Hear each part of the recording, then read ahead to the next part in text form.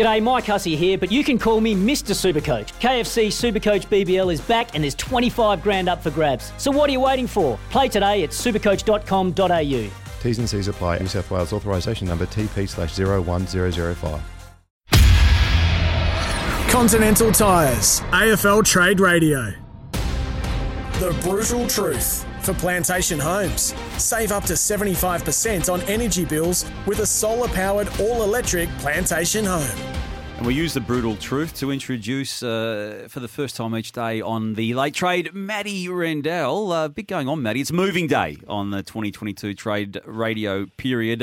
Officially, Rankin finds his way to the Crows and Jackson finds his way to the Dockers. We've known about it. Now that it's done, give us your thoughts. I haven't got the exact details of it in front of me, but off the top of my head, I can think that Adelaide got a pretty good deal, didn't they? It's pick five, really.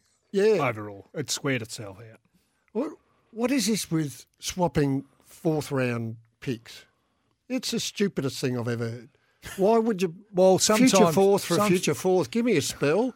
Well, might be a future third and a future fourth. Why are we doing that, Toss? Why are we swapping future fourths? You're asking him. He always was the one who wanted to get a little bit more out of it. You've got an academy kid coming through. It's to do with points. Maybe you're thinking couple of extra 100 points. In this year's draft, you think we've got a smoky here. I just need a pick thereabouts, knowing that there were two future fours, so it's next year.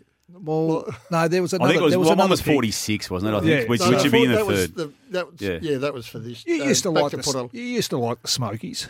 No, I love the Smokies. Yeah, well, what are you talking about? Of course, but I can't understand why you'd swap a future fourth for a future fourth. Well, you're playing a futures game, really.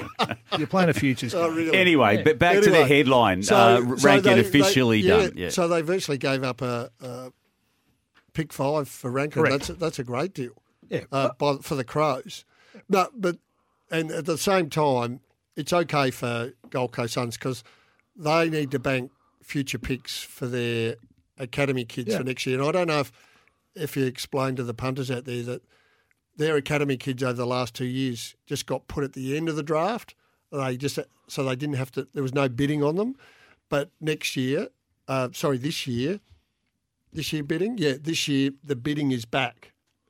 But I don't think they've got any this year. There's hardly any academy kids. But so it's for next year when they will bid on their academy players, and they're talking top 15, 2 of them.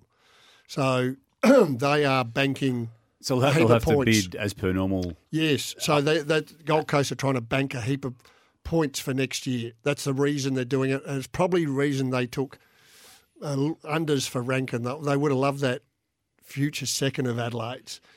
But Adelaide weren't giving that up. It would have been hard, though, to play a hard bargain game on that when they're actually offloading pick 7 with Jack Bose. I mean, think of the optics on that, Matty. And it's all about optics. Well, so if you want to quickly talk about that, forget about the whole deal with West Coast, GWS, North, Port, around Horne-Francis, basically.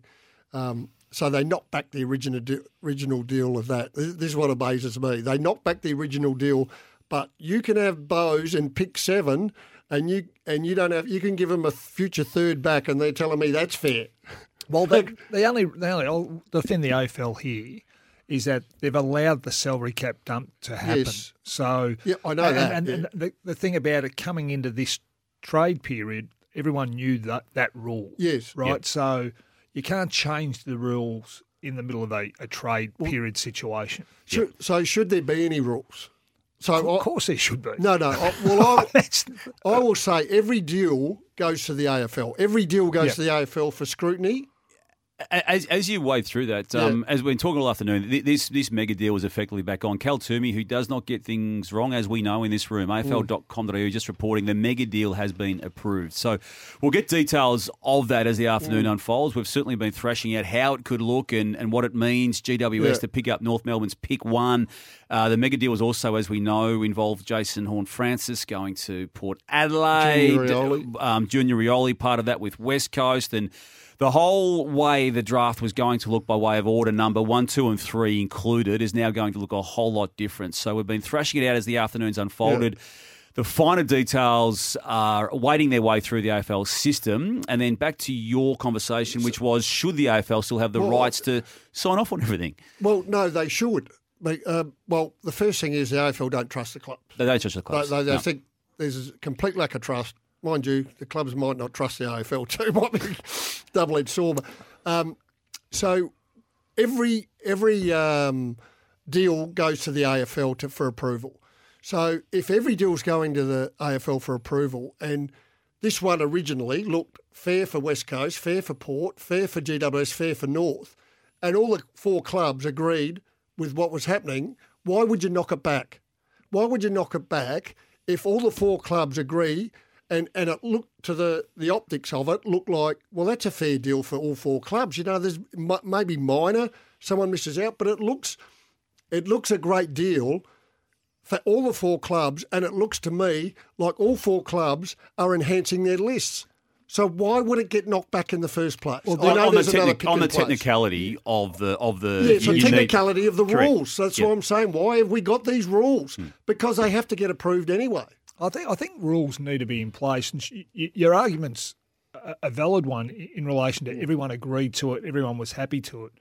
But the fact is that if it didn't fall within the rules, I mean, you can't be changing rules halfway through. We need everyone to have an even playing field from the start of the trade period, or at least leading into the trade period, so you can actually, okay, this is what we're dealing with. Yep. So other clubs can use that as well. So you can't just allow it to sit there and go, oh, yeah, everything looked fine, but hang on, there's a technicality here that they haven't got their future second. Yes, exactly. Well, wouldn't that be nice to know 6 months earlier, knowing, well, if that's the case, at least we can plan, if you're another club, that we can trade our future second. I know you can't change. You've got to have the rules in place. I reckon it'll get changed for next year. Yeah, I think it will because this deal has made it has kiboshed the rules. So if you're enhancing your list and you're swapping out your first and second round next year, and you haven't got a first round this year, so you can't do it. If you are enhancing your list, you're not selling off players. Yeah. You're not trying to. There's no salary dump attached. You're not trying to bottom out. You're not trying to bottom out. Yep. Why have we got these rules in place? I looked at this, Matty. You know why? You've said why. Yeah. Oh, well, you lack trust. I looked at the deal, and when you look at what Port was giving up, but what was coming in was a first round pick from the number 1 pick from the previous year. Yeah. When you look at that, and it doesn't really semi-established, make sense. As a player and an immediate of impact. Yeah. Yeah. Yeah.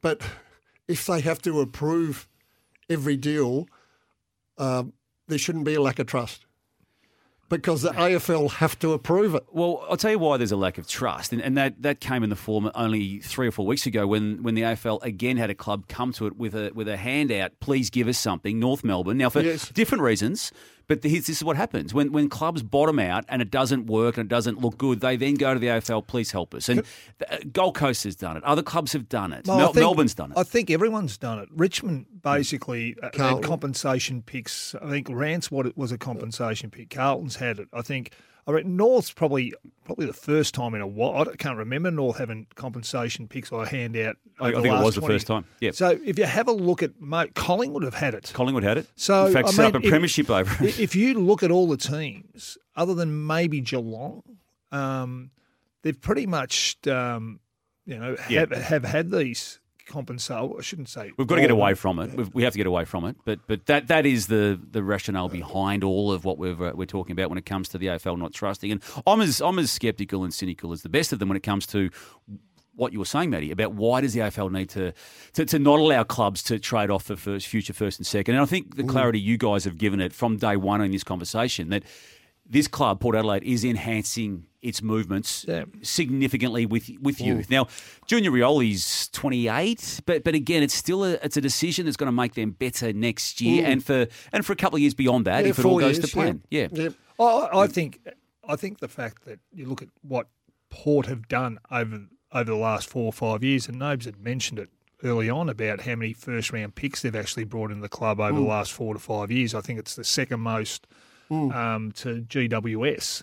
So that should hold some weight, and that's why I think the rules will be looked at knowing that, okay, if you're bringing 2 first-round picks over 2 years ago, 3 years ago, and you've had a number like 5 first-round picks over 3 years, and then the next 2 years, I reckon they'll look at the total amount over a longer period of time rather than the shorter period as it is evaluated at the moment. So you would urge that to be the immediate review out of the 2022 period? I would. I'd look at looking back how many first-round picks they've actually brought into a club over a greater period of time. Yeah, okay.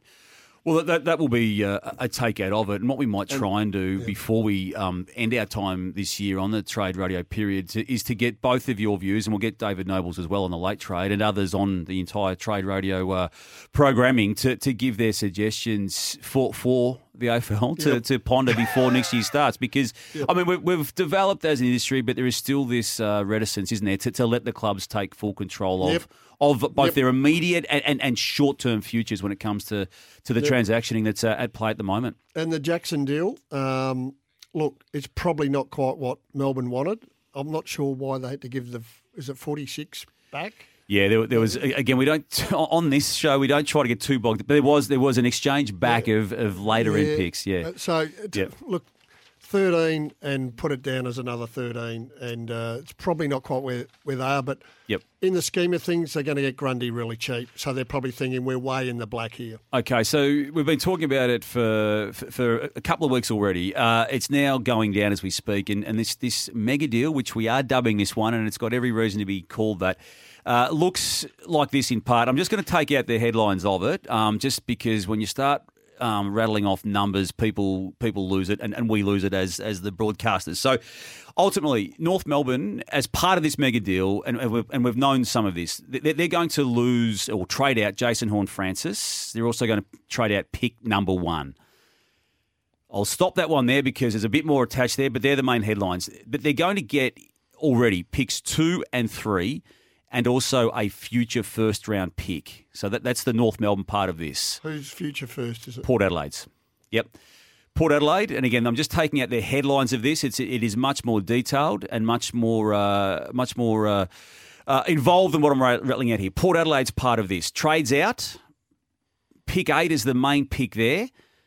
The 2023 first-round pick and a 2023 second-round pick, and a 2023 third-round pick. So the first 3 picks in next year's draft and pick 8, they're traded out from Port Adelaide. They get Jason Horne-Francis. They get Junior Rioli. They get a 2023 second-round pick tied to Collingwood and a 2023 future third-round pick tied to Fremantle. West Coast introduced to this equation this way. Trading out Junior Rioli and pick 2.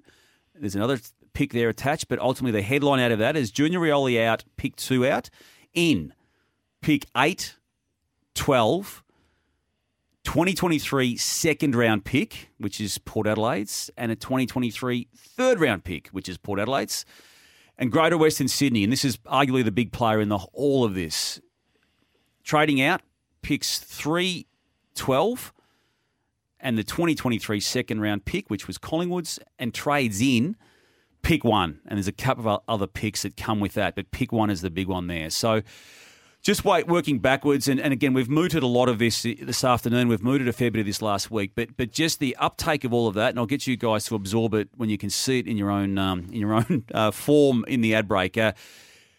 Greater Western Sydney gets pick 1 off North Melbourne. It obviously gives up pick 3 as part of that. Jason Horne-Francis does find his way to Port Adelaide. Really, Rioli finds his way to Port Adelaide. There's a lot to take out of all of this. North Melbourne obviously gives up pick 1, but it immediately gets back picks 2 and 3 and a future first-round pick from Port Adelaide. There's a lot to dissect out of all of that. I'll get you, Matty Rendell, and you, Stephen Silvani, to just take us through what it is that jumps off the page to you when you see that. We'll do that on the other side of this break for Continental Tire's AFL Trade Radio.